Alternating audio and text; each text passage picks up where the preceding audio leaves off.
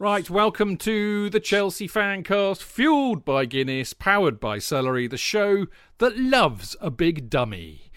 Groundhog Day and Deja Vu all over again against Southampton at Stamford Bridge on Saturday. Stamford Bridge is becoming the football equivalent of Punxsutawney.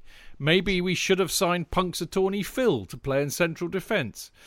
Chelsea played some fantastic fluid football in the first half, with Werner grabbing two superb individual goals, and Havertz, Mount and Pulisic, or Pulisic if you prefer, buzzing around behind him. But as ever, Chelsea managed to shoot themselves in the foot not once, not twice, but thrice, as they let Southampton back in for a 3-3 draw. Now, it's easy to pick on individuals for mistakes, but the reality, as Frank Lampard knows only too well, is that the whole team has to defend. Furthermore, without Mendy and Silva, we had no choice but to resort to the defence that's been letting us down for over a year. So, really, we shouldn't be surprised that it all went Pete Tong. But there we go. The truth is that the defenders and the defensive structure of the side is quite possibly not good enough. And unless the current personnel improve, then we won't be challenging for the title, that's for sure. But the big question is, can they improve? Oh well, hey-ho, in the meantime, I still love a big dummy. And the title of tonight's show, of course, it would have to be, for anybody who's old like me and remembers a fantastic band called Magazine, and actually even before that, Captain Beefheart. Captain Beefheart. Captain Beefheart. I know. The title of the show tonight is I Love You, You Big Dummy. Chelsea FanCast number 532. Now, I assure you, I am not referring to any of my esteemed co-hosts on tonight's FanCast, especially not Jonathan. I do love him, but I would never call Jonathan a big dummy. That's very good to know, Chips. Thanks very much. That's all right. How are you? Good. Lovely to be on the show with such esteemed guests. Yes. Tony Glover. I'm giving the game away. I mustn't say, sorry. Well, sorry. you introduce him. You introduce him. Spoilers. Introduce him yourself. I just want to say, before you introduce him, he's wearing a top shirt. That's the reversible one, isn't it? Yeah, it is. It was the hi everybody. It's Tony. It's the one thing that proved that Ken Bates was just human in some ways or whatever. And that even the filthy rich make a bollocks up because they sold this shirt for the price of a shirt, rather than what Ken Bates, I'm sure, probably hit the roof afterwards. And he thought, I could have doubled the price of that. But it is the reversible shirt. Yeah. I remember it well. You're going to introduce our next guest, Jonathan? No, I was going to say, actually, just in terms of shirts, before we go off the whole subject, is that a red one, did you see that, got sold for $5,000? No way. Yeah. Which one? Yeah, the white diamond one. No, it's before that, and it's just got a very small CFC badge, and actually no, I think it was going to be sold for $5,000, but it's from about 65 or 66. A very bizarre era to have a red shirt like that. So you're going to introduce our next guest now. That's good knowledge, by the way. I enjoyed that. But I'm just intrigued as to how some of this memorabilia, if it's very specific, can actually get quite a lot of dosh for it. The wonderful Dan Silver. Good evening, everybody. Mr. Chiellini himself, always. We had Dan on. Did we have Dan on Friday? No, it was Martin. We had you on last Monday, didn't we? Yeah, last Monday. We do so many shows now, Dan. I don't even know who I am. I've had a busy day today. That is my excuse, as well as age and early onset dementia.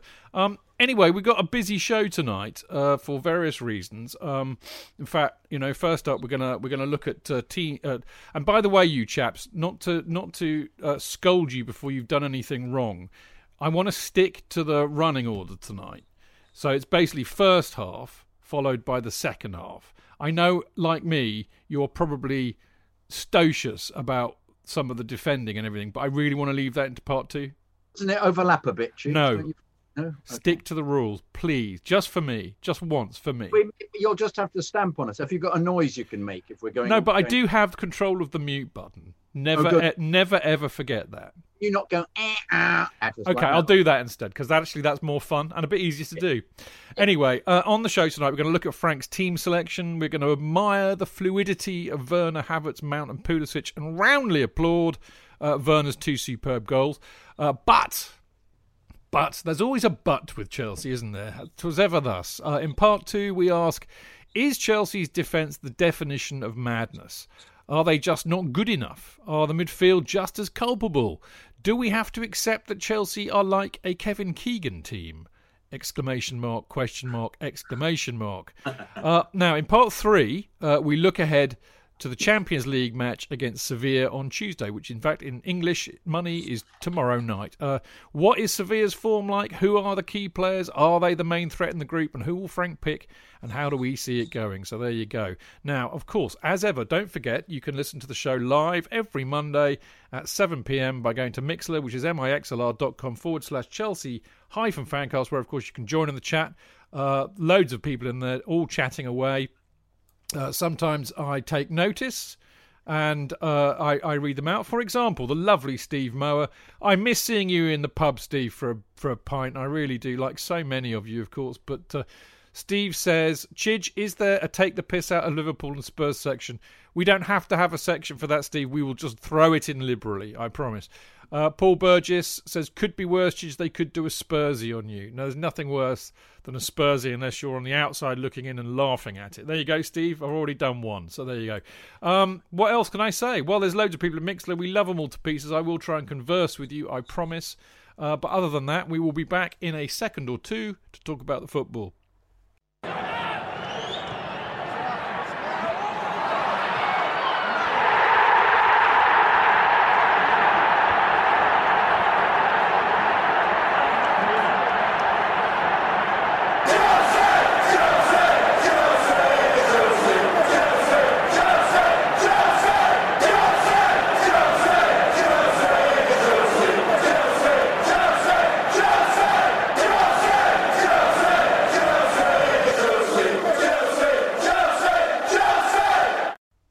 Right, welcome back. This, of course, is the Chelsea Fancast with me, Stanford Chidge, him, Jonathan Kidd, him over there in the blue corner, Mr. Tony Glover, and, of course, the absolutely delightful Mr. Dan Silver. Now, the first thing, I mean, you know, there is a reason why I want to start with the team selection, because we've been going on about it for what seems like weeks and weeks and weeks and weeks. And, of course, you know, there was some debate on Friday as to whether... actually, it's really interesting, you know, because his selections kind of mirrored our chat about what we thought the team selection would be, Jonathan. Kepa got the nod, as I thought he would. Aspie got picked over James, as I eventually decided he would, because I remember I said James would get the nod first, and then I changed my mind. Christensen over Tomori, Lord knows why. I'd love to know what's gone on with Tomori, because I can't understand why he doesn't get a game. Jorginho starts with Conte, as we knew he would, in a 2, of course, and then we had... you know, kind of, I would say, Mount accommodated by putting him on the left, which, of course, was the expense of Pulisic, who had to play on the right. And we had, you know, Havertz playing in the 10. Great, love that. And we had Werner as the main striker. Absolutely love that. I mean, I wasn't too surprised. And I have to be honest, JK, you know, apart from my little kind of grumbling about Christensen and my grumbling about the fact we don't play 4-3-3, more of that later. I thought, well, that's all right. That's a decent side. And I like the fact that Havertz is playing, you know, behind Werner in a 10 role. I mean, what's wrong with that? The trouble, we're doing it with hope, aren't we? We're hoping that it'll work, aren't we? I mean, the very fact that on Friday when we did the preview, I was saying, well, he'll. I think I got most of the team selection correct in terms of the defence. But I didn't think he'd play James because he wasn't convinced with James the week before. Aspie, despite his dreadful crossing or going about that, which he still did on several occasions, is that much better as a defender. And I think we all agreed that we would have preferred Caballero in goal, but that he would pick Kepa. And I'm a bit worried about whether you're going to go at me, whether I'm allowed to say about team selection. Because I'll tell you what, JK, it's going to be a bit like the modern day assistant referee's offside flag. You have to wait a bit before you do it. You just have to carry on until you know it's too late. Yeah, because not even with hindsight, picking Kepa is absolutely fucking ridiculous. You're not wrong. You can't argue with that, really, can you? No, I mean... Say what you mean, JK. Yeah. I mean, given previous performances, Chidge, I mean, come on. You know, so... You sugarcoat it now. You tell us straight. because he's given away a goal a game practically every game. So and even having Caballero playing, we've had a defence that seems to be slightly more together than one than when you've got Kepa. When Mendy played, we kept a clean sheet against Palace, and it could have been coincidence. It could have been that they just defended better and they had Silva playing. But and I think through playing to move away from the defence, which we'll get onto later, I think that it's a mistake playing Pulisic on the right at the moment. I don't think he's quite come back enough from the injury. Well, his best position is on the left, JK. Exactly. That's my point. He therefore should be playing on the left. That was utterly peculiar. Didn't understand it at all. Should we ask the boys who've got bigger brains? No. They have bigger brains. I mean, they're not as funny as you and me, but they've definitely got bigger footballing brains. Oh yeah. Fighting talk, mate. And by the way, Tony, in just a quick tangent. Because we have our little virtual pub, don't we, on a Friday, which is great. I can't show you because I don't want to move the camera, but I've got installed to my right a beer fridge. Fridge, mate. A beer fridge in the office. We're cooking. Anyway, I digress. You drop the biscuits in there as well. Well, only if you come round. I'll make sure there are cold biscuits for you. No, I don't eat them. I just wondered if you had them. No, just I've got a very nice bottle of Merceau Blarney, which is one of the best white wines in the world. An Irish wine? No, it's in Burgundy, mate. And Blarney, you said? Blarney, Blagny, but the Blarney, and it's the chateau. The chateau's owned by a friend of mine. That's all I'm saying. What? Was it an Irishman? No, he's not an Irishman. He's a Frenchman. He's a proper Frenchman. Anyway, I've got lots of beer in there. Anyway, Tony, and Dan. Yeah. Explain to us why Pulisic is on the right, not the left. Why does Mount play on the left and not Pulisic? I mean, there is possibly an answer for this that I might have, but I'll let it go for now. He obviously watches him in training, and I think most modern players don't want to be pigeonholed into being I am just this, I am just that. Whichever team you look at, most players can be fairly flexible. I mean, they may have a preferred position, but they can still do pretty well in other positions. So I'm sort of not unduly worried about that, because I would absolutely love Kevin Keegan. I'd love it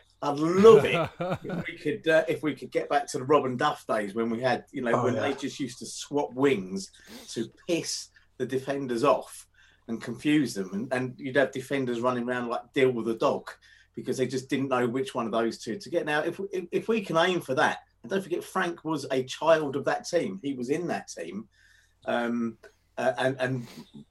he reaped rich benefits from what Mourinho had sowed by putting that policy in place.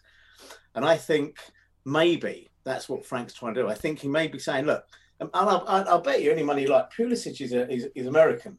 He won't ever go, oh man, I'm never playing in that. He'll say, You ask me to do a job, I'll go and do it. Because he is like Dill the dog.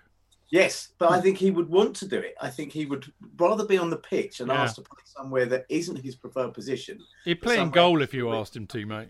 Well, I think we attach too much to, he has to play here. Anelka was a striker, but for me, some of Anelka's best games for us was when he played behind Drogba.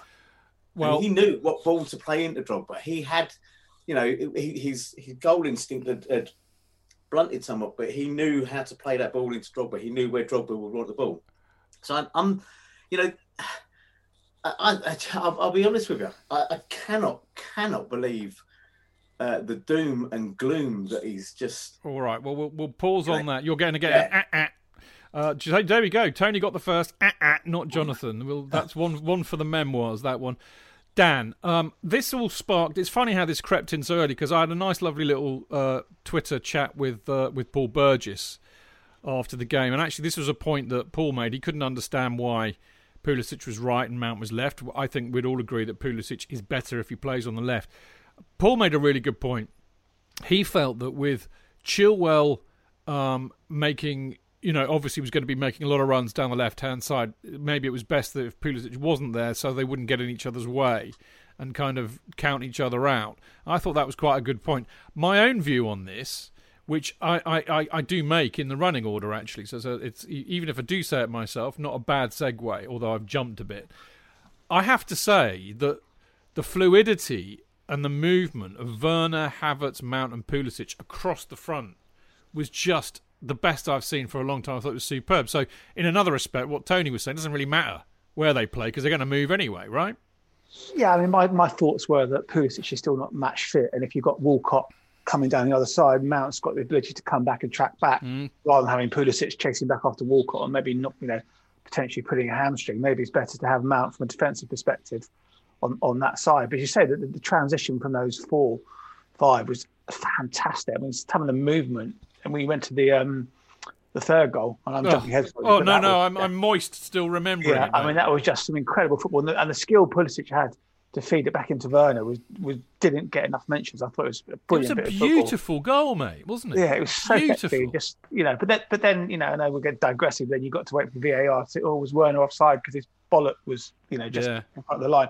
But it was the movement was actually. I looked at it and thought, his groin's offside.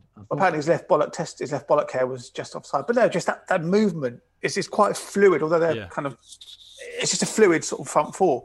But I agree, it was a completely wonderful, wonderful goal. And in fact, let's be honest, that it's so obvious they are wonderful players. Yeah. We have got 5 wonderful players. Young one. This is a build. The front 5 is generational. Absolutely. Werner. I can't talk about him. No, you can. We can go to Werner. Werner is fan-fucking-tastic. Oh yeah, that little. We could have had a hat trick. That disallowed goal. Oh, God, the energy, the running, the. Well, the 2 goals, JK, were both superb. But I knew he was going to score because he scored. The one he scored for Germany was very similar last week, where he won't give up. He just pushes it further and further, looks for the angle, places it into the corner from the goalkeeper.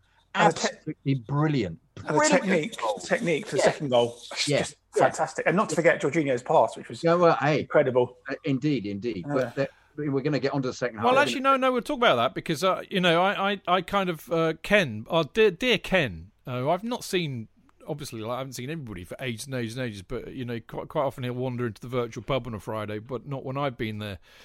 But he was saying that he didn't realise, he doesn't ever remember Jorginho doing that. But I kind of disagree, actually. Jorginho was always trying to do that with Pigwayne, which was about as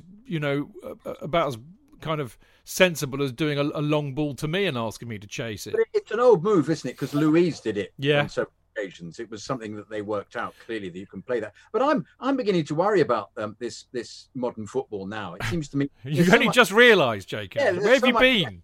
Well, I've been hiding under the carpet because of COVID. Because of the fact everybody presses up so much, it seems to me that a long ball booted down the pitch appears to be the best way of attacking at the moment. Everybody goes into an enormous panic the second the ball booted down and run after at speed. Let's all go Wimbledon, mate. Howard Wilkinson. I was thinking. I was actually about to say that. I was about to say, why don't we in fact just bring Giroud back and have Werner playing off Giroud, and Giroud just goes, Giroud bashes into everybody. But I don't think that would work. I think I was about to say actually. Of course, it wouldn't work. No, but I think it works really, really well because you've got a striker like Werner. I can't remember who wrote this in the press today. I kind of obliquely was aware of it, but the fact that Chelsea have gone for a very different striker than the kind that they have been going for historically at the likes of, Costa, Drogba, big kind of, I can't think of the word actually, like bullocking centre forwards, if you like, who are going to be like a battering ram. Bovine. No, well, yes, I suppose so. But Werner is not like that at all, but he's very quick and he's very bright. He's just, that Tony, that first goal he scored, forget the one that was ruled offside, that dummy. I mean, fuck me. I mean, where did that come from? I mean, to have the intelligence and the presence of mind. Do you know what it reminded me of? You'll laugh when I say this. But Pele, when he tried it in the World Cup in 1970, when he dummied the goalkeeper and it nearly went in. Remember that? It nearly went in, yes. Yeah. It was just brilliant.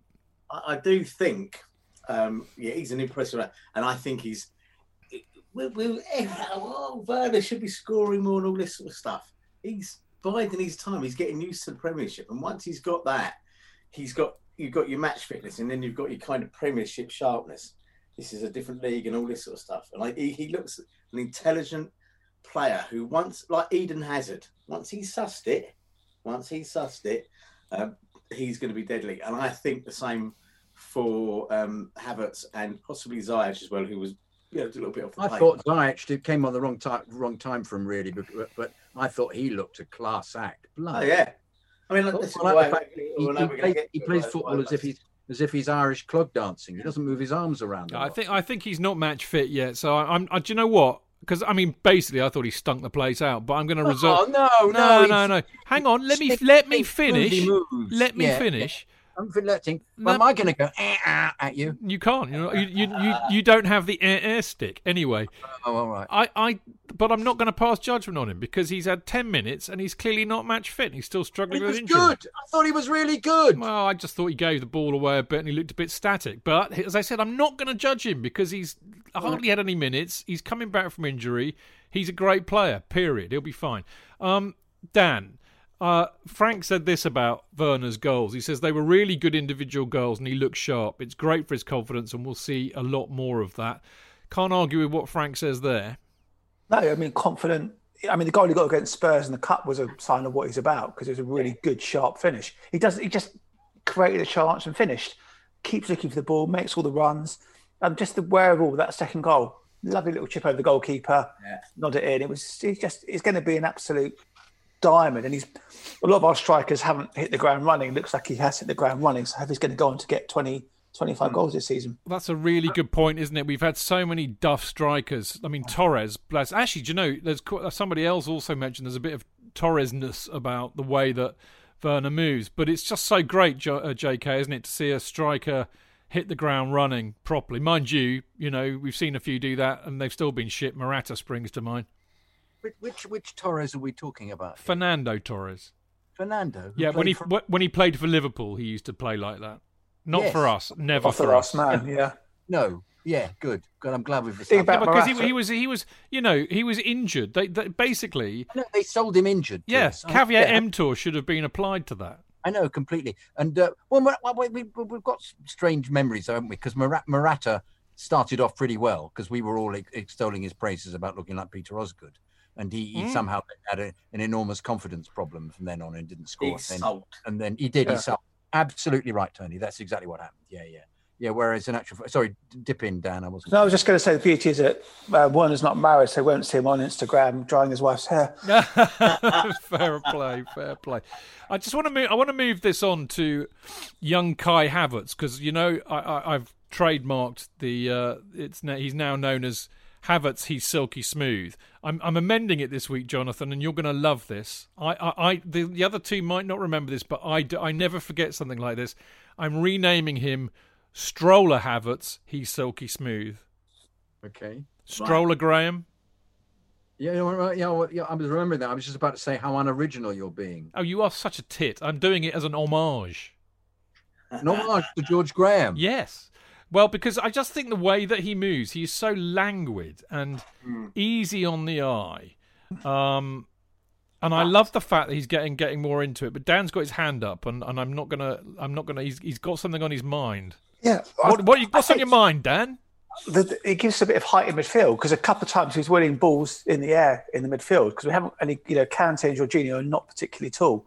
So it's good having some in midfield who can win the headers. Well, you're right, Dan. Yeah. He goes for headers as well. He's actually flipped on quite a lot as well. Yeah. It just looks so smooth and comfortable. I'm not surprised he's so highly rated. He's effortless. Yeah. He's a real kind of just a beautiful footballer. He needs to go for it, Tone. I'm ready for it. Go on. The fact that their first goal was his fault. Totally. Completely his fault. Absolutely agree.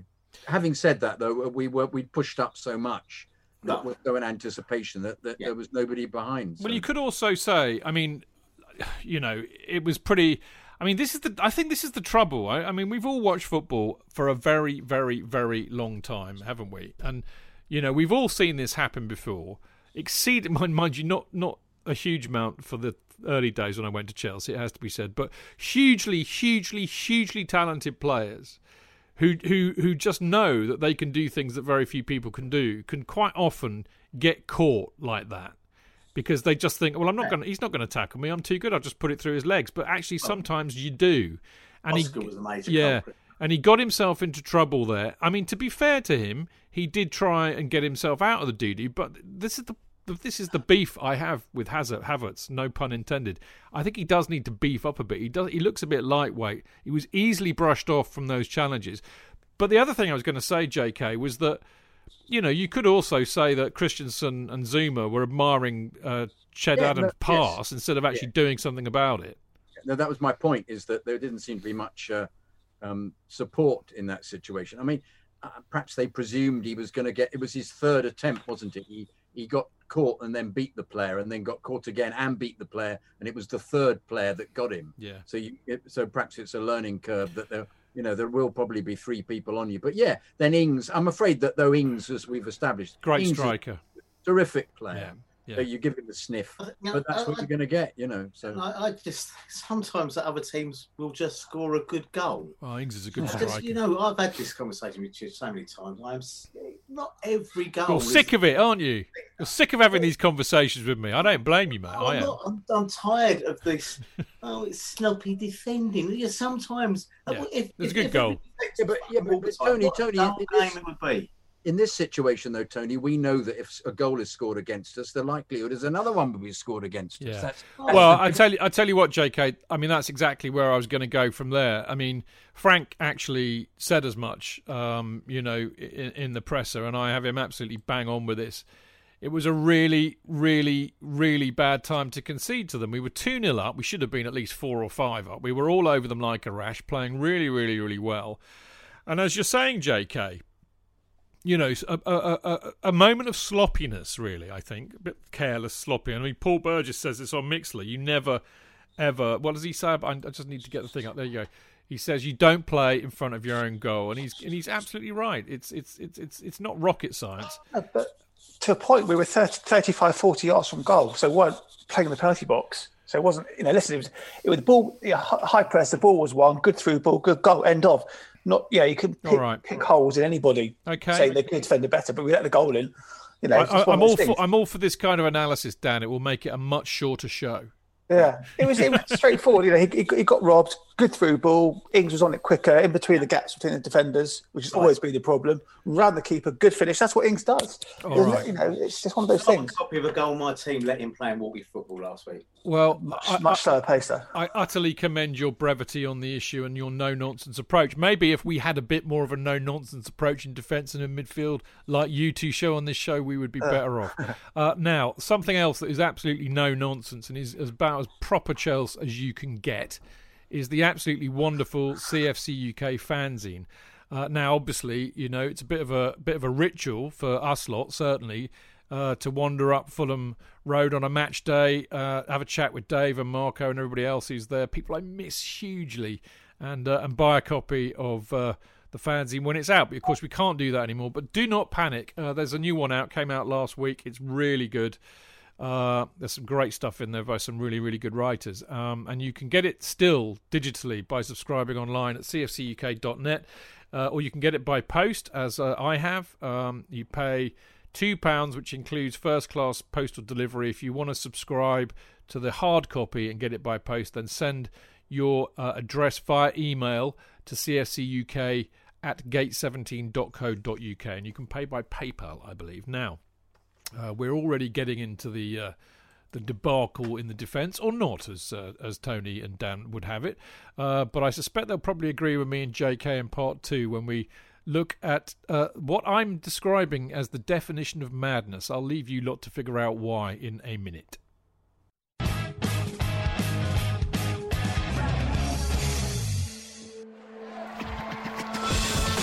Real fans, real opinions. I'm Jason Cundy, and you're listening to Chidge and the boys on the Chelsea Football Fancast. Total nutters and proper Chelsea. Footballfancast.com.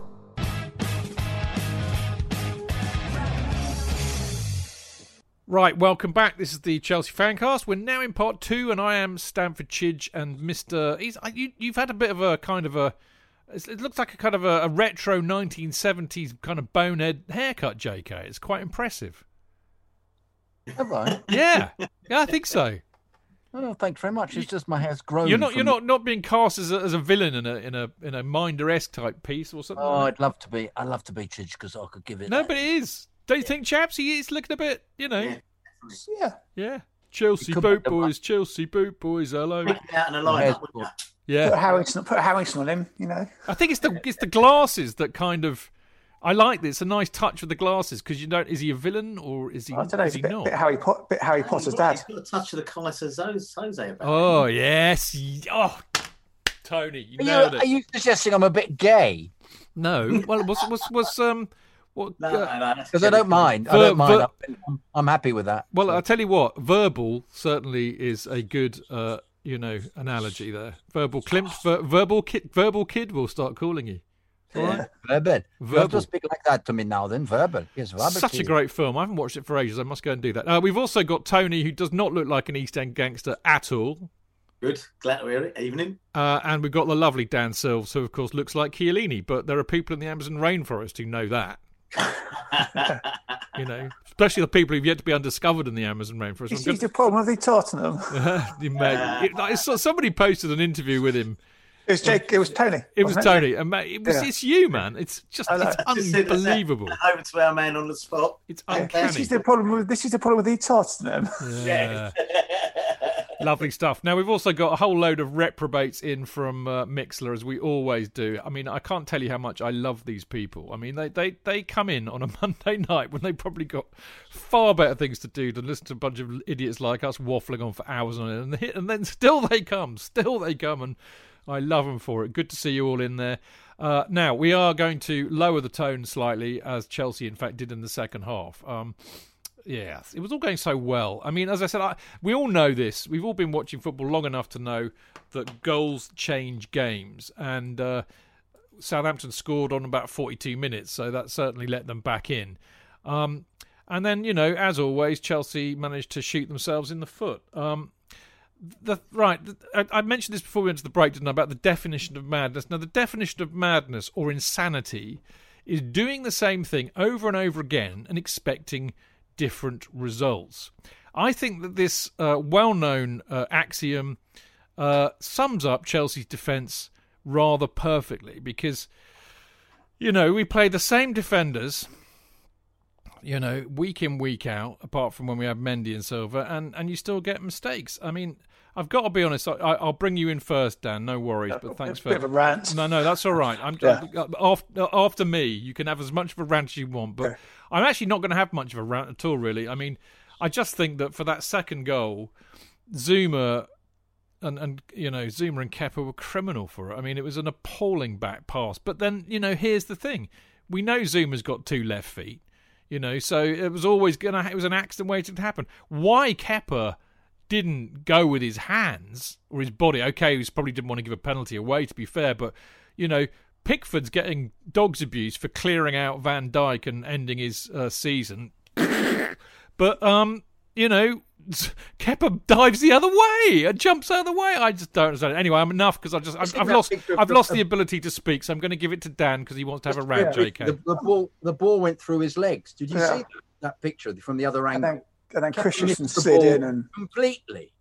Dan, I mean, listen. Think with Kepa, he's under the microscope the whole time. He did make 2 good saves, but that's the word of the goalkeeper. You make one mistake. I think he was sold down the river with that, actually, Dan. To be fair, and the third goal was just one of those things. He was never going to get near it if he dives. But no, I just think my point is more about the defence as a bigger picture. It's probably the worst defence we've had under the Abramovich era, and the 63 goals in 40 games that Lampard's let in is appalling. I mean, Conte with Cahill, Luiz, Alonso and Moses let in 35 goals. Sarri let in 40 with 25% of those coming in 2 games when he had Rudiger, Luiz, Alonso and Kepa, who had an okay first season.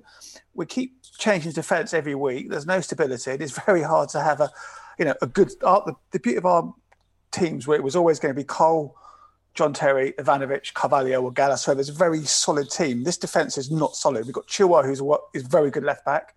We've got Reece James, who's not even got 50 top level games in him. Azpilicueta, who's not the force he was.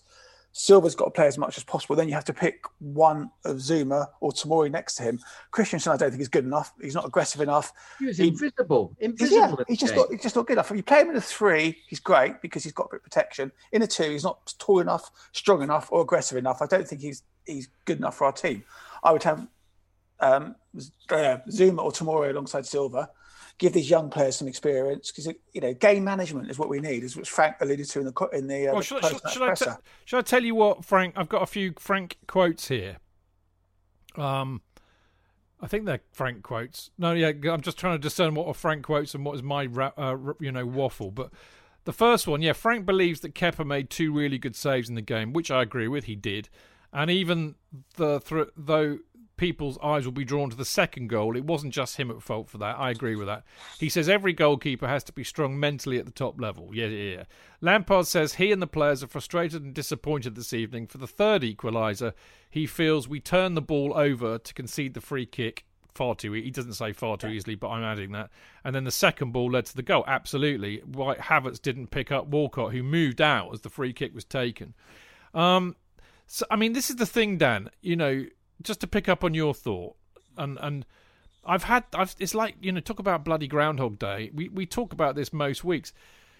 I think there's a real issue here. I mean, it's bad luck that Mendy got injured and Silva was jet lagged. Another good reason why international football should be put in the bin. Because we know that the defence played really, really well the last time we played when we beat Palace, I think. Because Mendy and Silva were playing, they make a huge difference. This happens in football, but the reality is, as you said, Zuma, Christensen Tomori possibly may be good enough. We don't know. James is not there yet either, as we know. Aspie, as you said, I think he's on the downward side of the bell curve. But Christensen and Tomori are not good enough. And I've run a lot of companies in my time, and sometimes people are just not capable of improving. I keep hearing all the time on Twitter, well, it's all Frank Lampard and bloody Jody Morris's fault because their coaches are supposed to make them better. Their coaches are supposed to improve them. Well, that's all very well and good. You've clearly not worked in many companies, because sometimes you get people just so fucking useless at what they do, so utterly stupid, that you have to manage that. You don't try and make them better because they're not capable of it. I know it sounds really horrible to say that, but it's true. So what you do is you manage your way around it. And I think this is the interesting thing, chaps, because I can't even remember where I read this, but it really caught my eye. What you have to do then is that you have to create a system that can... I think it was Sid, actually. Dear old Sid Celery went off on a massive thread. Go and find it if you follow him on Twitter. He really did nail it. Because what you do, you have to accommodate some of the weaknesses to protect the whole team. And he was saying Conte did this brilliantly. We were rubbish in the back 4. We didn't have the players for it, so he went to this back 3, which made the best out of a bad job. And that's what you kind of do. So if there's anything on Frank and Jody, I think it's as I said, that's the definition of madness. They pick the same players, expecting a different result. You're not going to get a different result. They're not good enough. Over. But the thing is, you can't, all this coaching you do on the training ground, you can't compensate for individual errors in the game, like Zoom's under-hit back pass. Yeah, well, I think Sid's point was that you will there aren't any such thing as an individual error, and basically that if you structure the team properly, then you will iron out those individual faults. I think that's a bit of a stretch. I'm with you on this. I'm with you on this, Dan. Yeah, didn't help himself by not running back at all after he'd done the back pass. He watched the video. Yeah, he watched it. And he stands still. Whereas, are you honestly going to tell me if JT had passed the ball back badly, which I have to say, I rarely think he ever did, which perhaps then shows the difference between utterly class defenders and somebody who's not quite good enough, he would have belted back like a madman to get on the line. He wouldn't have just stood still as Zuma did, almost going, oh, well, it's too late now. I've made a mistake. Or was he expecting the goalkeeper to get it, which any normal person would, of course, expect the goalkeeper to get it. I think Frank is making a ridiculous excuse. The goalkeeper made a horrendous error, which he does every bloody game. But JK, or Verbal Kid, Frank's not going to dig the players out in public. Vibral Kid. Is it Vibral? Vibral, thank you. As in gerbil. course he's not going to dig his. He's players. just not going to do it. I've got an article from the Cup final, which I was looking at today because I kept all the papers in a pile because I've become a hoarder. So I decided to cut them out. And it says, forwards brilliant. Frank Lampard's got to do something about the defence. This was. I know. But the starting Cup final. What's happening? Well, I mean, here's the thing that he needs to do with the defence, mate. He's got. I mean, why didn't they buy? Well, because I'm getting to that. Oh, I suspect because there was nobody. They couldn't buy who they really wanted, and they're not going to chuck good money after bad because they've been down that road, and we would moan about that. I mean, Dan, I know you want to come in with a point. I just want to get Tony in first, if that's all right. I think that there's, and I said this on Twitter, I think, but there's a huge similarity in my mind to the defence that Klopp inherited at Liverpool in 2015-16.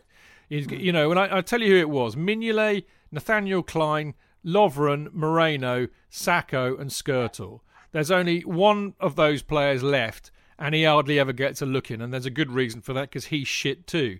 Yeah. They're all rubbish, and that's what Klopp had when he turned up, and he systematically got rid of them. I think we're in the same place. Tony first, then Dan, yeah? And that's exactly what I've maintained before.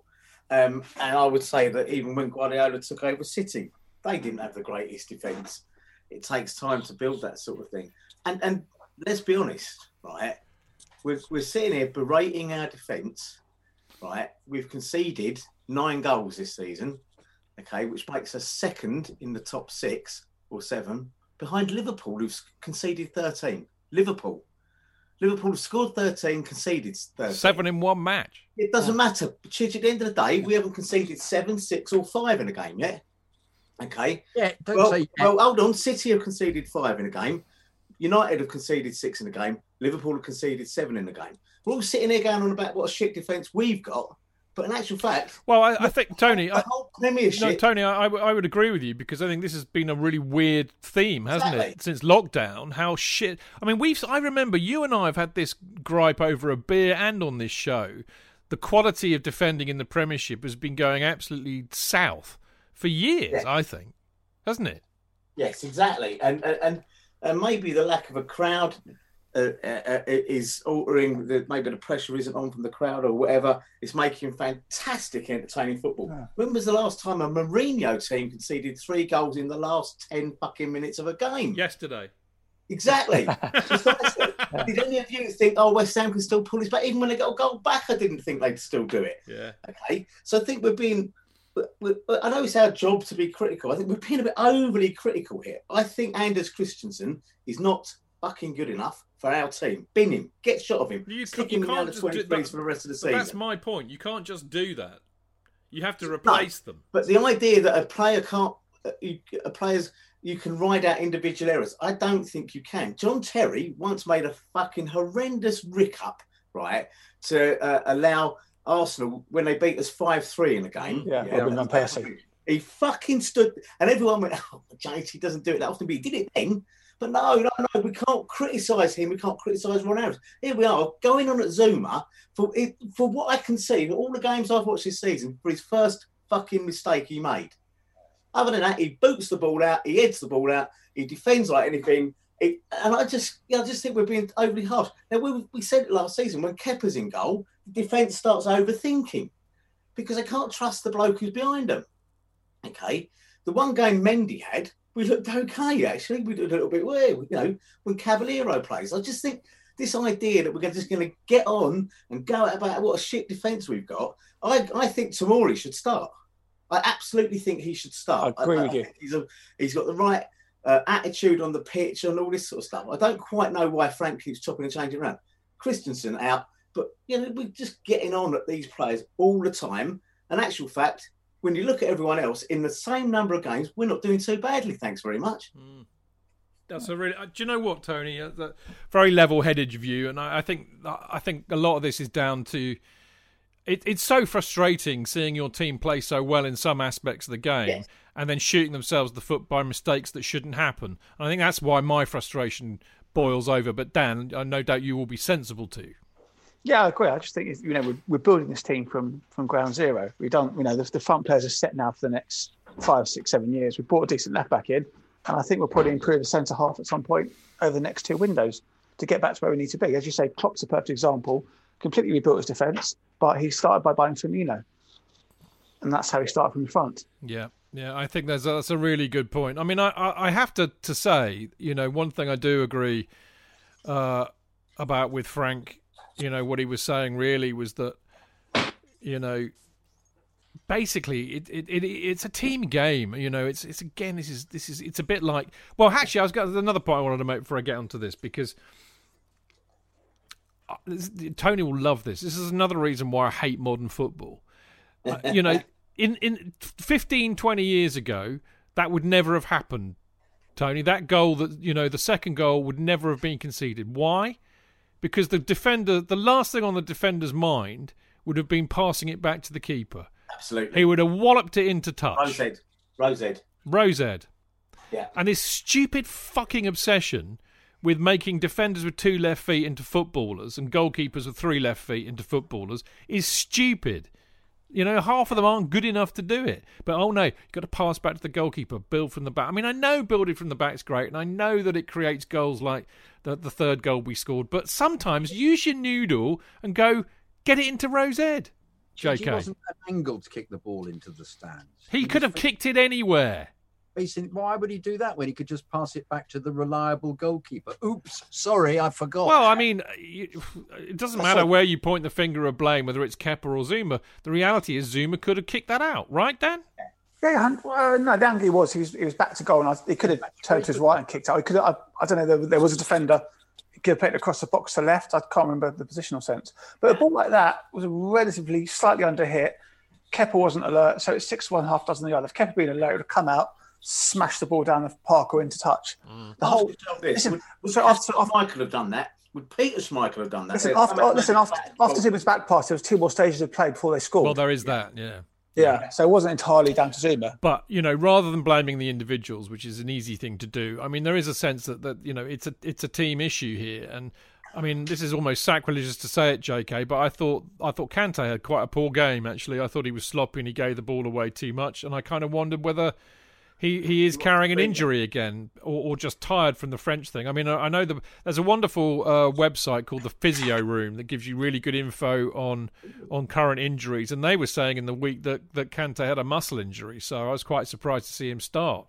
But the other thing is, there seems to me to be quite a structural issue that we've got here, right? Nice view. Which is we've got a really good, fluid, attacking bunch of players in, as I said, you take your pick from Pulisic, Havertz, Mount, Werner, Hudson-Odoi, Ziyech, whatever. But there seems to be an imbalance between that and getting the defensive elements of the midfield right. I mean, both Jorginho and Conte even, seem to also have license to go forward. The fullbacks also seem to have license to go forward. But nobody seems to want to defend or is able to just defend, just to basically, break up the play and destroy. Now, I mean, all right, maybe I don't know what I'm talking about. Maybe Frank and Jody are going for total football. Fantastic. But, defending is not a bad word. And okay, I know that the forwards have to come into that and they need to press and stuff. But it just seems to be, he hasn't quite resolved that issue to get the balance between attack and defence and midfield quite right. And I mean, Jorginho did make that brilliant pass for the second goal. That's great. But it's no use if we get outnumbered and outbullied in midfield. I thought Hasenhüttl got it spot on tactically in the second half, pressed the shit out of us and overran our midfield. Because, you've effectively got 2 players who are in a defensive position in the midfield because the others don't really do much. JK? Sorry? Yeah, JK? You can't seem to cope very well with the opposition manager making a change, which I find absolutely peculiar. There must be a way that Frank can respond. Well, he did, JK. Apparently, in the press, I mean, I can read out what he says somewhere. I know I've got it somewhere. Oh bollocks! I wish I could actually. Basically, look, I can't find the quote, but basically, he was saying that what he had told them that they needed to beat the press, as we were saying earlier, by going longer, but they didn't do it. What's going on if they don't do it? I don't know. Because all that happened was that other than the response for the third goal, which was brilliant, which you then thought, why can't they do this more often? They struggled. And they seem to be the fact that they can't turn this round, having been completely in control of a game, is a pattern that we keep seeing. So, the two big things for me at the moment are Frank's inability to change it three things. We're not scoring enough goals when we're completely in charge of the situation. He can't deal with with the opposition manager doing something simple. He can't get the message across. And three, they can't defend. So and as a team. As a team, indeed, they can't do it. But in the second half, it wasn't a question of them defending as a team anymore, was it? They were just trying to stay in the game for periods because Southampton was so much more in control of the midfield, as you say. So perhaps he tactically should have changed it but was Jorginho just doesn't. Jorginho was actually further and further back, playing a centre back in the second half, which I found very peculiar. I didn't quite understand what was. Call me old-fashioned. Sorry, Tony, but call me old-fashioned. But I actually wrote this in my notes at the time. But when Havertz scored that third goal, I would have. I mean, clearly I'm a genius and I've got all my UEFA A, B, C's and Z license badges, whatever. But that aside, I would have brought on Reece James, brought him into the midfield, and I'd have taken either Pulisic or Mount off. Yes. I'd have gone 3 in midfield. Yes. Because we were getting overrun, even before we scored that yes. third goal, Tony. Absolutely. Couldn't agree more with you. I think that's the game management thing that Dan alluded to earlier on. I think we were... this is going to be highly, highly unpopular, this view. But to me, if you have a passive captain, right... that's where I'd look at it. I'm sorry, but Azpilicueta doesn't say enough in the game. He's a good player, but Dan alluded to waning powers earlier on, and I think that's probably true. John Terry, when he was captain, was a gobshite all of the time in players' faces, other players from the other team and our players. That's what captains should be doing. And I'm afraid when the performance drops off like that, I want someone going around almost... not cajoling is too kind a word, but I'll use cajoling the players to, get their asses in gear. Okay. Because he's the eyes and ears of the manager on the pitch, and he just doesn't do enough for me in that sense. You're absolutely right. We could have shored up the midfield. We could have probably done away with one of the, Pulisic or Havertz or whatever, or even Werner or whatever. Maybe brought Giroud on because he's a bloody good defender. He's in the Drogba mode, isn't he? Of not only do defenders hate him, but attackers hate him because he's in there elbowing and jumping for the ball and doing all sorts of things. So I think game management is, for me, that's there's two things with Frank here. There's a little bit too much Tinkerman shit going on for me, but okay, we'll put it down to inexperience. But game management, which was, you think about it, was Mourinho's. The young Mourinho was the king of that, wasn't he? He was. Out of play, out of game. He was. Give the ball to Drogba, tend to take it in the corner. Dan, the lovely Gilly B has made a very interesting and very pertinent point on Mixlr. She says, we aren't pressing as a team. The front six press and the defence stood off instead of closing the gap between them and midfield. Our back four were treating the ball like a hot potato and Southampton could see their fear. I mean, that's a more articulate way of the point I was saying, that there's this kind of imbalance between defensive midfield and midfield, attacking midfield and attack. And there is a bit too much of a gap there, I think. I absolutely spot on in my book. Yeah, she's nailed it. And that's it's the cohesion from front to back at the moment we're trying to do. I think going forward, we're going to scare loads of people, but we need to get that, get the keeper in, get the defence settled, and a settled defence week in, week out. Tweak it for the odd Champions League match maybe, but Premier League is our bread and butter. Frank has to come top four again, has to get close to the top, and I think his focus should be week in, week out, getting a settled defence, which gives people confidence. Sort out who's going to play the 2 or the 3 behind the attacking players, and just go with that week in, week out. As Tony said, Tinkerman Liverpool last year barely changed any players. Hang on. I do think there is mitigation this weekend because, had Mendy and Silva, had Mendy not been injured, Silva not been jet lagged, they would have started, and you would have had Zuma partnering Silva in the central defence, and I think Zuma looked a much better player with Silva minding him. Yeah. And I mean, I got no problem. I mean, for me, and you might not like this, but for me, my first choice right back is Azpilicueta, and my first choice left back is absolutely Ben Chilwell. So, I think your back five is that plus a Mendy, Silva, Zuma, Chilwell, and Aspie. Well, that depends on how much, because you need a better attacking fullbacks, because Aspie can't cross for shit. Yeah, but he can fucking defend, mate. Yeah, I know. Well, that's why I think Reece will need to learn the defensive side of his game. Yeah, and I think with a settled back four, and he's got Silva, because Silva will probably be on the right of the back four, won't he? I'd imagine. So with Silva coaching him, look, Dan, it's organising. It's a decision to make, I think. And I think we said this right at the beginning of the season, didn't we? We said there's a decision to be made here. Is this Aspie's last season? Will this be the season that James comes in and takes him over? But James has got to prove it. Now, okay, I hear what you're saying. You're saying, well, it's no good, Chidge, just putting him in for a game or two because he's not going to get any consistency doing that, and I agree with that. But I still think that Aspie's a better defender, JK. Saw something in him, didn't he, to drop him, despite his brilliant. I mean, he was brilliant for England, just whipping all those crosses in. He was superb, and then unfortunately decided to have a go at the referee, which was also superb, absolutely superb, and absolutely correct. Quick point on that. One of the Dan? Quick point. I think it was Liam Toomey said on one of the podcasts that it's so unlike Reece James, who's very, very quiet normally, quite unassuming. So to see him get that angry was a good thing. Yeah. So it's a positive, but the knowing what that referee was like, he's probably sure to get a red card for doing that. Yeah, that referee was one of the worst.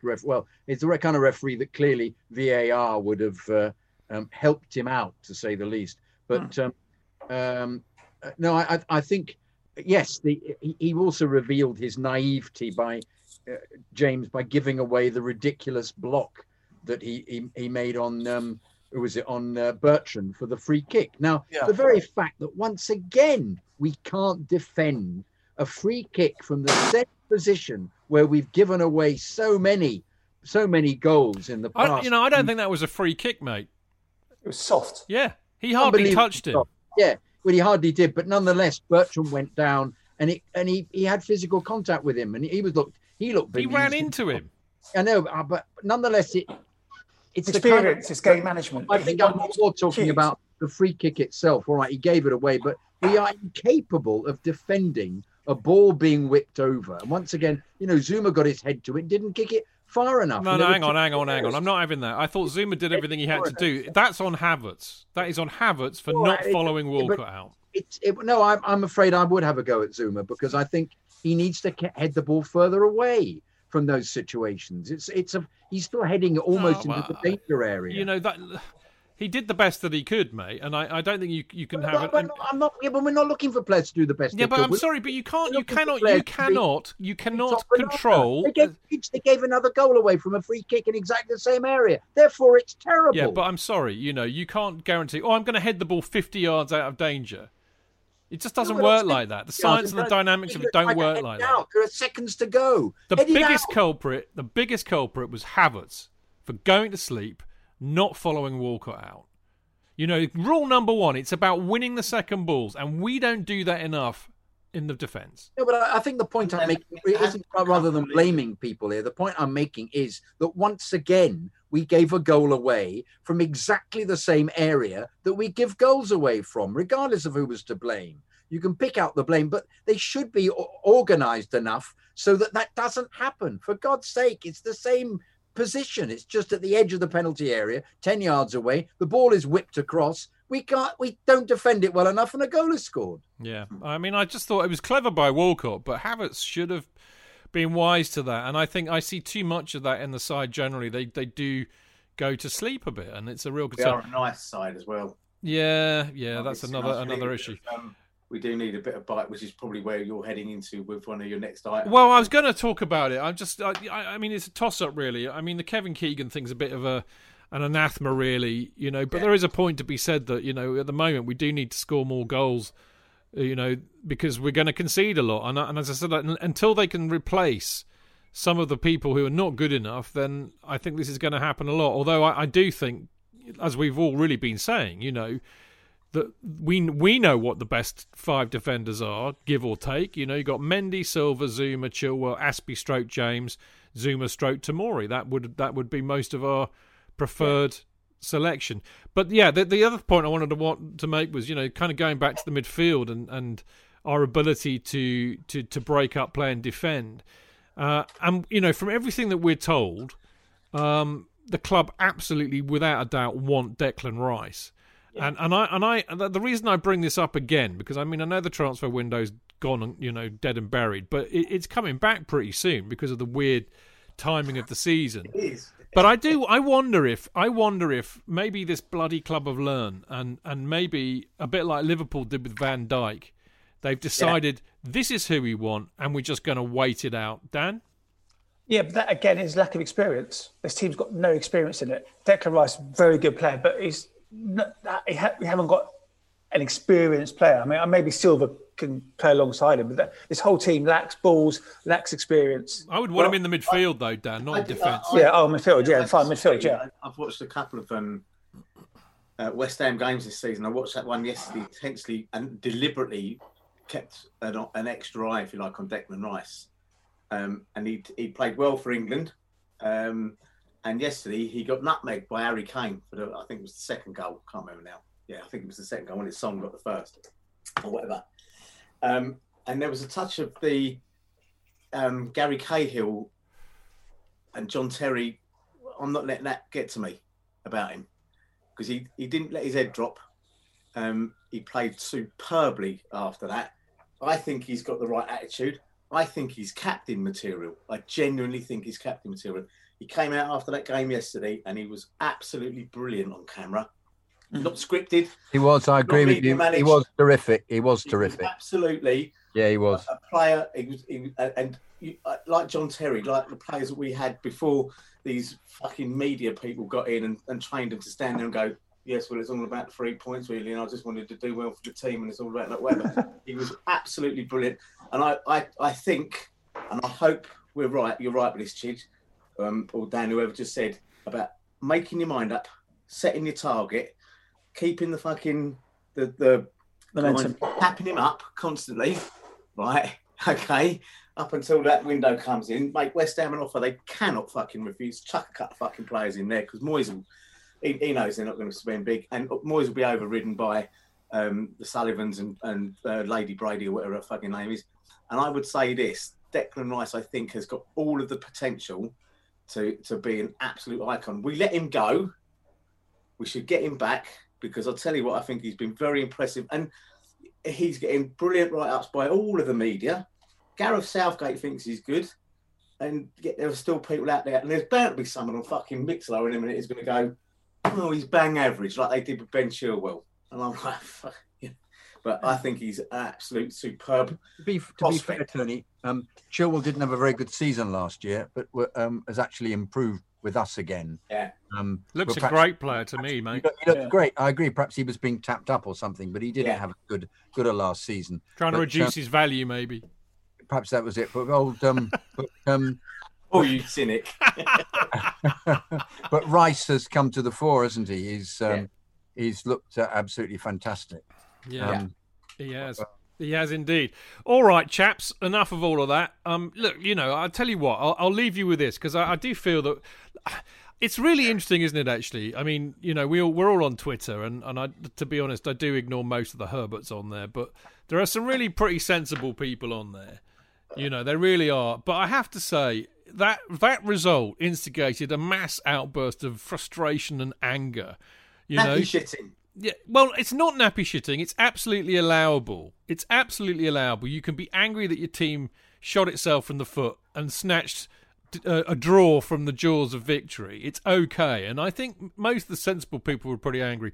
But I don't mean us to be all negative tonight. There was so much to also love and admire about that performance. And here's the thing: I like to look at the result on Saturday as 1 point gained, because we did lose to them 2-0 last season. Now, as Tony would no doubt concur, living in Hampshire, losing to Southampton at any time is utterly unacceptable. Well, round here, Christ, it's all sorts with round here. Exactly. Mate. So, I will be berated at Walking Football because most of them were Poppy fans. And I had my best mate, who's a Southampton fan, texting me the minute the final whistle went. Yeah. So there you go. So hey-ho, onwards and upwards. Now, I was just about to say we are going to go in a minute to talk about the wonderful, wonderful Champions League is back, he says, with no sense of irony or bitterness whatsoever. We are going to talk about that. We've got Sevilla tomorrow night, so there's lots to talk about there. But before we do that, as a quick shout-out and a plug for 3 absolutely superb books that have just been released by our dear friend Marco's publishing company, Gate 17, and they are Let the Celery Decide, which has been written by Walter Otten, which is where Walter recounts his experiences of the Champions League semi-final second leg against Barcelona and the final in Munich. It's absolutely brilliant, and that's available in paperback for $7.95 from Gate 17 and Amazon, as well as Kindle. The Ultimate Chelsea Quiz Book by another friend of ours, Chad. He used to be on the show. He used to Chelsea Chadder's stats when we're on the telly. He's written a quiz book with 1905 questions, so 1,905 questions to test your knowledge on Chelsea. That one is $6.95 for the paperback, and again, that's available worldwide via Amazon. And last but no means least, 2 of my absolute favourites, DJ, also known as Only a Pound on Twitter, and Neil Smith at Smithy East Stand, have written Tales of the Chelsea Unexpected, where they look at 40 amazing Chelsea matches against 31 different teams and a series of outcomes, scores, and subsequent events that nobody could have predicted. And that is also available worldwide via Amazon at $8.95 for the paperback and $2.95 for Kindle. I will shortly at some stage be doing an interview with Chad about his quiz book and Smithy about the Tales of the Unexpected, so look out for those. We will be back in a second. Das Leben kann hektisch sein. Warum nicht dem Alltag entfliehen und in die magische Welt von Evermerge eintauchen? Evermerge ist ein magisches Land, das mit jeder Entdeckung größer und besser wird. Werde ein Merge-Master. Baue und sammle einzigartige Gegenstände oder verschönere deine eigene wundersame Welt. Im Land von Evermerge gibt es immer etwas zu tun. Evermerge. Jetzt kostenlos im App Store herunterladen.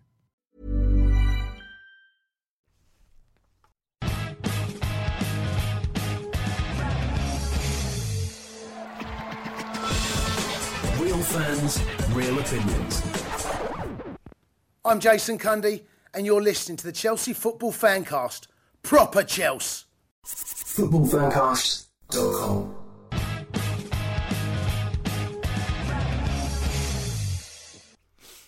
Right, welcome back. This, of course, is the Chelsea Fancast with me, Stamford Chidge, the world-renowned voiceover artist, mimic, singer, dancer, actor, and bon viveur, Mr. Tony Glove. Sorry, Jonathan Kidd. I'll take the bon viveur bit. Yeah, I was about to say dancer. Bloody hell, Tony. Actor, singer, dancer. Yeah. Or as they say in LA, mate, whenever you go out for a meal, they go, "Hello, my name is Stephanie, and I'm a actress, waitress, singer, dancer." Or waitress, actress, singer, dancer. What do you do? You and say, "Could you give us a quick tune and dance at the same time?" No. I say I don't have a fucking script for you. Piss off. I prefer to introduce myself as the kind of David Brent. I'm not only their manager, I'm an entertainer. Brilliant. Last but by no means least, Mr. Dan Chiellini Silva. Hello. Lovely to see you, mate. It's great fun. Apart from the fact we're all a bit touchy tonight, it's been fun. Now, you're a national treasure, JK. You what? You're a national treasure. He is. He is a national treasure. Gate 14, mate. You're a national treasure. He is a national treasure. Kiddo. Kiddo. In the mixer, mate. All right. So we've got. If only. Can I talk about the Sevilla match? Yes, thank you. Yeah. I forgot the. You started it. I know. I'm a hypocrite. You know I'm a hypocrite. I'm nothing if not a hypocrite. Now, we got Sevilla tomorrow. Sevilla. Now, it's the interesting thing is this, actually. I'm kind of going to start at the end rather than start at the beginning. But the reality is this. Sevilla are I think, you always get one, good team, don't you, in a Champions League group. But they are not Bayern Munich. they're not Barcelona. They're not even Atletico Madrid or Real Madrid or Juventus or what. This is, they are a decent team, but they are not like top tier, top level. So I think they are the main threat in the group. But I don't think, we should get our knickers in a twist. Now, having said that, they've got some very interesting form. Let me just tell you their form. Interestingly enough, their form in La Liga, is about as patchy as ours is, really. They're in 10th at the moment, behind, I think Barcelona are only just above them. But their most recent match was against Granada, where they lost 1-0. They drew 1-1 with Barcelona, who've not made a brilliant start to the season. They beat Levante 1-0, and they they beat Cadiz 3-1. But actually, what is more interesting is their last European excursions, because, of course, as always, they won the Europa League again. So that's 6 times they've won it. They won it in 2006, 2007, and then back-to-back 13-14, 14-15, 15-16, and again they won it last year. Now, to do that, and of course this is a bit of a misnomer, really, isn't it? Because they weren't doing two-legged matches, which I think made it a bit of a lottery, really. But they managed to knock out Roma 2-0. They then beat Wolves away 1-0. They beat United 2-1. And then the final they beat Inter Milan 3-2. Now, I don't really, that's pretty good to do that. And then in the Super Cup final, the beloved Super Cup final, which we've still not won, much to my... Well, we have won, haven't we? We won it in 98 against Real Madrid. But... they obviously played Bayern Munich, who I think are the best team in Europe, and they actually took them to extra time. It was 1-1, and they finally lost 2-1. So, I think they're a decent team, Dan. Yeah, very good. So they've got, but they're not that decent. They're decent, but not that decent. No, but maybe they're the Spanish Chelsea. I don't know. They're a good team. Ooh. No, but they've got a good European pedigree, albeit in the Europa League. They'll be a difficult team to beat. They're going to be well set up by Lopetegui. Yeah, he's a good manager, isn't he? You don't win 6 European trophies in 15 years by being mugs. They're a good team. They've got good players. They're better than some of their parts. Maybe they're one of those sort of well organised teams. They replace their players. They sell players. They've got a great kind of, factory of players that come in, get sold for profit. They're bringing somebody else. I think it'll be between us and Sevilla to top the group. I think tomorrow's result is going to be key. Like we found with Valencia last year, if we start with a bad result, it does make it difficult to try and top the group. But then topping the group doesn't necessarily mean you're going to get a better draw. Well, we haven't got Ross Barkley playing for us anymore, though. Remember? So. Well, I think it's a good analogy, actually, and I kind of have Sevilla about the same level as Valencia, really. And of course, I thought we played pretty well that night. Actually, I can't remember. I think maybe we were on the end of a bit of a thrashing, but we got away with one, and we could have got away with it even more had Barkley not missed that penalty, which he would never have done playing for Aston Villa, of course.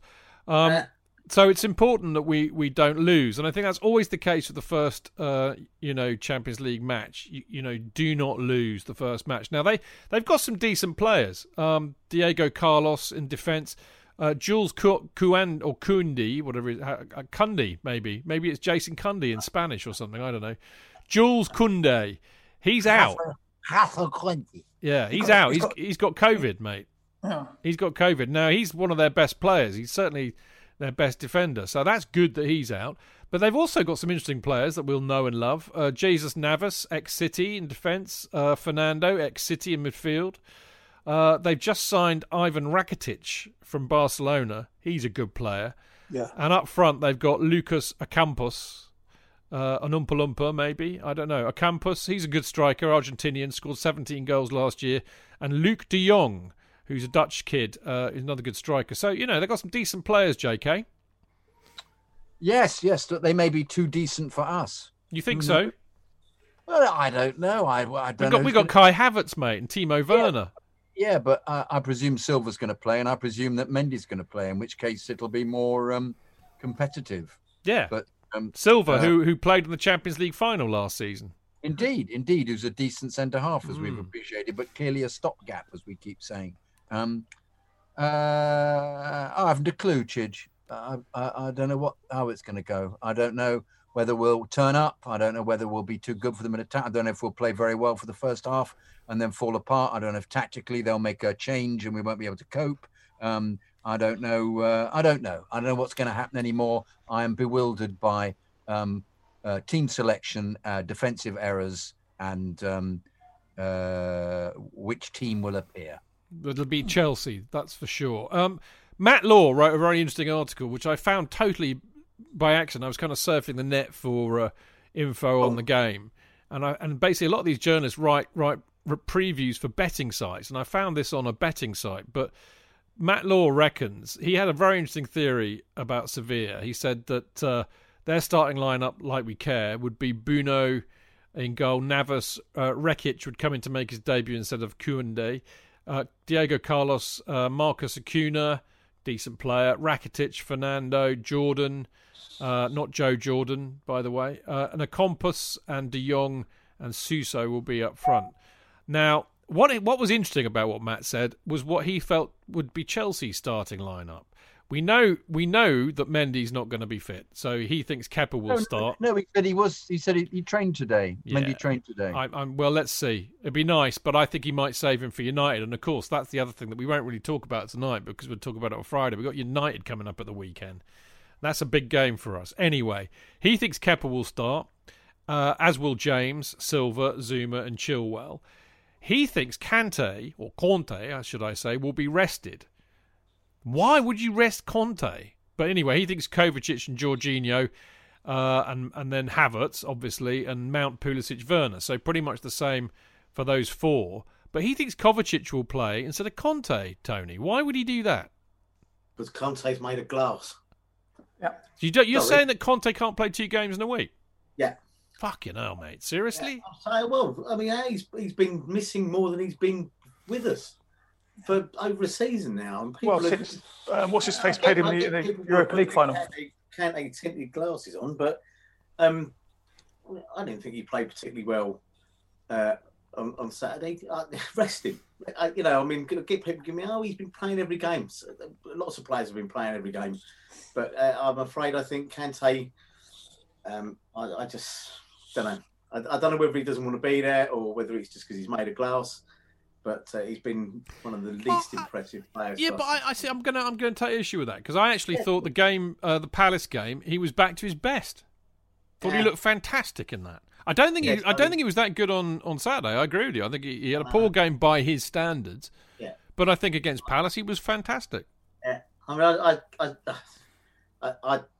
don't know. I think you probably want to go and put a team out, and I'd be inclined to start Giroud tomorrow straight away and just say you want someone who's going to be a bit of a battering ram. I think you want some steel in midfield, and Kante's not offered that lately. That's just my view. You're entitled to it, mate. I'm not digging you out for that. Just a bit surprised, really. Dan, what do you think? I mean, he's not been the same player since Sarri played him in the Europa League final. He just keeps getting these niggling injuries, which are really going to affect your full match fitness. Yeah. I mean, what's more important, Sevilla on Tuesday and Man U on Saturday? Man U. Yeah. Don't you think? I would say, with respect to Sevilla, look at the two teams on paper. You think you should be able to get a positive result without Kante against Sevilla at home. I think they're not to be underestimated. No, they've got some not good at all, players, and they're a good side. Difficult to play against. Yeah, I mean, I like Kovacic over Jorginho. I think he's much more. He can travel the ball a lot better than Jorginho. I think when he gets the ball, he can move forward. I mean, maybe he might just throw Reece James into centre mid. Maybe. I mean, I know it might be a brave move given it's a Champions League game. The thing about Sevilla, chaps, is that they are a difficult side to play against. I mean, but they'll cheat. They'll cheat as well. Let's not. I was going to get into a very racial stereotype there, and I won't. I'll avoid that pitfall. But they are a difficult side to play against because they're good at keeping the ball, and when they lose it, a bit like a lot of Spanish teams, they work very hard to get it back. And Lopetegui's a good manager. He used to manage Spain, of course. So, they're not going to be easy at all. It's going to be a tough European match. And we've got our record against the Spanish sides recently has not been too bright at all, So, I don't know. It's going to be a tough one. It's going to be a tough one. It really, really is, I think. I see that they lost their last game to Granada. They did, but they rested a lot of players. This is the other thing about these sneaky Spanish teams, Tony. I like Granada. Yeah, they Like take great service you get when in your colour set from Granada. That's right. They'll have VAR, first won't ball they? There'll be VAR. Sorry to interrupt your gag. I'm sorry there, mate. Sorry. She's looking with absolute disgust that I managed to get that in. No, I'm not. I'm actually just. Well, would I ever be disgusted with you, Tony? Really? Probably not, but anyway. There'll be VAR. I think we'll win. Depends on the referee. The referee may be dreadful as well. You know, the way these things are at the moment. Some of these referees, depends who they get across that. Is Spanish VAR in play for Champions League? Yeah. Of course it is. Always is. Do you look at me like you're doubting me? No, I'm not doubting you. I seem to recall from what my memory last season was that it was used. It was better. Well, don't you remember the Ajax match and we got that goal ruled out that was a goal? Yeah, but didn't they have the referees actively encouraged to go and look at the monitor and stuff? Yeah, well, like that's that? True. They're a bit more averse. They're less averse to doing that than our lot are, which is not a bad thing. Got some stats for you here that you might enjoy. This is our 29th season in European competition and 17th in the Champions League. We've won our Champions League group 11 times, although we finished runners-up in the last two in 18 and 20. Chelsea's last 4 Champions League campaigns have ended in the round of 16. In 2019-20, obviously, we were beaten by Munich. The 2-1 victory at Atletico Madrid in 2017-18 is our only success in our last 10 fixtures against La Liga clubs home and away. 5 draws, 4 defeats. I told you we'd have a bit of a problem with La Liga sides.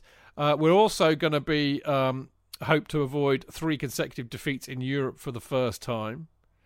We've only lost the first match in a Champions League campaign twice in the 16 previous seasons in the competition, winning 10. That was Basel and Valencia last season. And the Valencia defeat is the only one in our past 14 Champions League group games at Stamford Bridge. We won the previous 9. Now, here's the thing. This is something for you, Tony, because I know you want Giroud to start, and this is why he shouldn't. Timo Werner has been directly involved in 9 goals in his last 11 Champions League appearances, obviously all for Leipzig. 7 goals and 2 assists.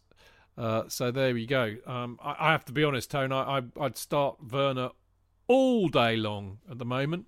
All day long. He's so good. Also, he played more centrally on the weekend, didn't he? Which is something we've been talking about before. Because when he played, I know he comes in from the wing, but if you put him centrally, that's where he played for Germany during the week, and where he seemed to score most of his goals. And I think we were having to deal with it because of the injuries. Now he's got such good supply. I reckon we'll score. We'll score tomorrow night, several. I'm just worried about how many we'll concede. Kevin Keegan, eat your heart out, mate.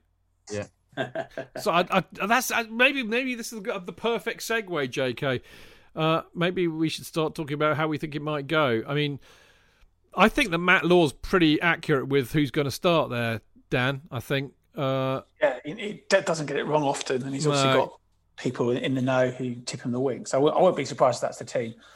I think. Go on, mate. Sorry. Go on. There was something on social earlier saying that Mendy was fit and was going to play, but we'll see. I mean, I wouldn't necessarily risk him with United on the horizon. I'd rather go to Old Trafford with Mendy than Kepa. Yeah, I exactly. I mean, I think if Mendy is not fit, he will pick Kepa again. He was very quick to say Kepa had, made good saves, and you can't blame him individually. So I think we will have him. Who knows? What are you gonna do? What are you gonna do? But yeah, I think I think Matt's probably quite right with that. If I had, as I said, I said this a minute ago, but I would have Kante really. Starting, because I think he's too good to leave out, in spite of what Tony says. And as I said, I do agree with the Southampton game. I don't think he was at his best there. So unless he's got a minor niggle, which is what the physio room was saying, then I would start him. I think Jorginho, deserves his place. I thought, he does add something. But, with our defence as it is, it does worry me. But if Silva's playing in defence, and if Zuma's playing with Silva, I think he'll be much better. Chilwell picks himself. I think it's interesting that they've got James starting rather than Aspie, but that's a bit of a coin toss. And as I said, Mount, Havertz, Pulisic, Werner pick themselves. So there we go. Can I just ask a question, Chidge? Of course. If James starts, the implication must be that he's going to be playing further forward, so that they'll have to have somebody quicker to actually stand in for him. So perhaps that's when you play Kanté, as you if he's aware that James is going forwards, you try and make up for the fact that he may not be defending as well. It's the fact that James, when he plays in the kind of the normal defensive situations, he seems to go to sleep as well. I think this whole process of not knowing who they're marking, you can watch Christensen similarly run out of position, and James not be in position, and the game a few weeks ago when Emerson just completely missed out as well. You just think, well, are they being told to do this? Are they losing concentration? I mean, what is it? I mean, James is absolutely brilliant going forwards, but there is a question mark over him defensively. So do you try and, if he does play, do you say to one of the other players, watch out for him? Make sure you fold round behind him. Look out for him when he goes forward. What do you do? I don't, because James to me is absolutely the future, but he has to be a better defender. And if he doesn't then pick him and picks Aspie, it means he's not getting the experience. He's not getting the game time. So it's a toss up, isn't it? I don't know why Matt thinks that James will play tomorrow. That perhaps tactically there's something going on with them that a big almost midfielder fullback getting crosses in will be benefit to the team. Perhaps he thinks I'll put him in just because there'll be more attacking flair and we'll score more goals than them. Perhaps it's that. Perhaps he's going to give in to that. I tell you what is a slight worry is that clearly they play 4-3-3, and their midfield is a decent midfield. I don't know much about Jordan, but I mean I know Rakitic. He's a good player, and Fernando's a good player. So if they're playing 3 in midfield and we're going 4-3-1 again, which, judging from what Matt's saying there, is kind of, I think, how we're going to set up, I can see us getting overrun in midfield again. Fernando's he's a beefy sort of player, isn't he? You could see him controlling the midfield, and Rakitic he's got a bit of muscle and he's quite silky, so he's a good player. Dan, you were about to leap in. I don't know. I think Rakitic is very slight. I think they've got no pace in that midfield. It's quite slow and quite old. Because I think they're all over 30, aren't they? Because I think this is the ex-Man City Fernando, isn't it? Yeah. He's 32. I think Rakitic is on the wrong side of 30. I think that midfield's there to be won. I don't think they haven't got a dynamic midfielder in there. Maybe we're matching up with our slow coaches in Kovacic and Jorginho. Maybe that's what it is. Yeah. I just think James gives us a lot more going forward. Yeah, and totally. That's probably the main reason. And if they're not playing a wide man, it hopefully gives Reece James more power to get forward. And if they've got slow midfielders who's going to pull across to the left to cover him, perhaps it isn't the problem defensively as much then. Yeah. I mean, the thing about James is, and this troubles me a lot, we know he can defend. I mean, one of the best performances that I saw last season from any of our players, Alex. Yeah, when he had Zaha in his pocket. We know he can defend. So, I'm prepared to have a bit of faith in him. I really, really am. Anyway, we will see tomorrow when it kicks off, presumably 8 o'clock. How do we see this going? JK, you get first dibs. 4-3. To us? Yeah. Yeah. You think there'll be goals then? Oh, yeah. Oh, yeah. Tony?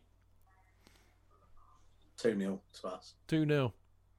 Dan? I think we'll sorry, Dan. Sorry, Tony's. He was having a Condor moment. Yeah, no, I think we'll keep a clean sheet. Wow. You heard it here first. If Mendy plays, or if Kepa plays. Tony. Sorry. If Mendy plays or if Kepa plays. I don't think Kepa will play. I think Caballero. Yeah. I've just found Matt Law's just tweeted earlier on. Mendy returns to training. Head of schedule and leaves Frank Lampard the late call over goalkeepers for tomorrow night's match. So we shall see. Is that Mendy playing then? Yeah, late call is you're playing Mendy. That's going to stretch out. But I think we'll win 3-1. I think a couple of goals from Timo Werner. I think Zoom will get a header from the corner. I've got absolutely no idea. I've got to talk Sport about this in 20 minutes. They're going to ask me exactly that. I've got absolutely no fucking idea. It's going to ask you about Virgil van Dijk, so don't worry about it. I'll go, who does he play for? Exactly. The one from Mary Poppins. Exactly. Yeah. Exactly. He was very good. He was very good in Mary Poppins, I'll say. Yeah. I mean, I have no idea. Absolutely no idea. I think it'll be a draw. I'm going to go 2-2. Okay, so hopefully I've hexed it, and that means we'll win 4-1 or something. But it's very, very difficult to predict. I mean, that's the thing with Chelsea at the moment. They are a very difficult side to predict. But anyway, we'll all be watching it tomorrow night. Thankfully, none of us are going to have to pay 15 quid for the privilege. Not that we would anyway. You see that thing that Newcastle fans did? Yeah. Chelsea Sports Trust have done the same. Well, no, not to the extent that Newcastle did. They should be roundly applauded. But yes, I think so. indeed.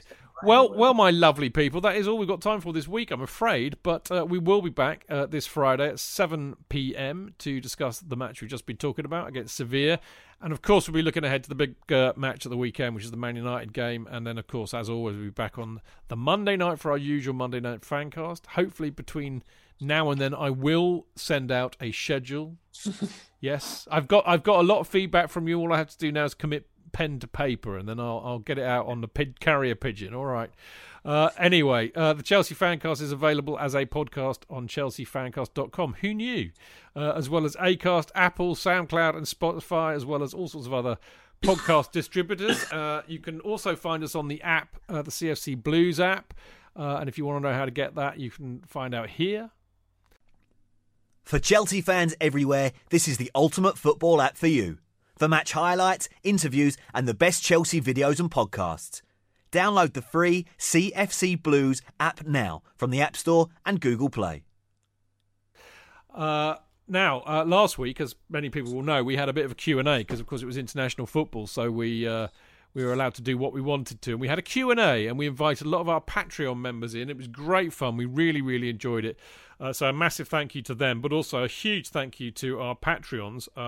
We've had a few who have joined us this week. I won't embarrass you by saying who you are, but I do know who you are because I've looked, and I just wanted to say a great big juicy kiss and a thank you for signing up to Patreon. As you know, it all helps to keep this thing ticking over, and is quite important that happens. So I'm really, really, really grateful that you do. If you want to become a Patreon, it's patreon.com/Chelsea Fancast.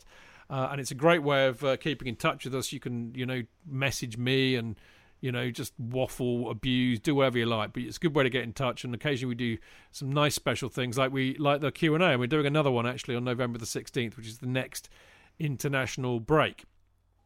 Now, the observant among you will know or realise by now that there have been no emails in this show. And you'll be going, but, like Donald Trump.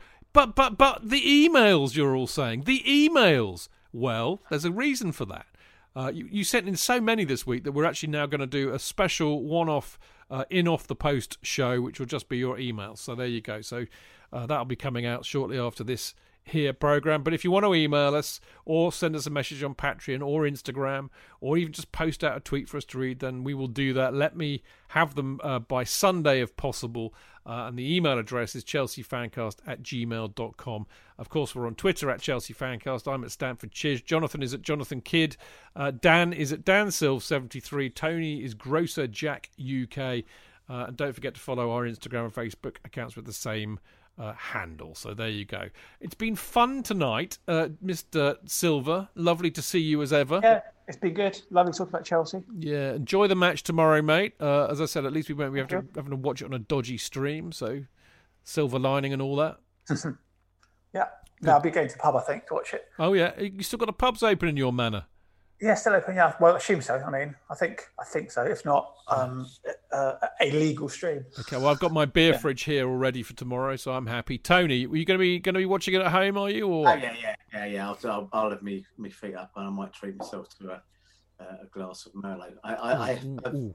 I've actually got to tell you this is a couple of years ago. A Leeds fan and I had a debate on Twitter, and we ended up sort of agreeing about lots of stuff. And he follows me.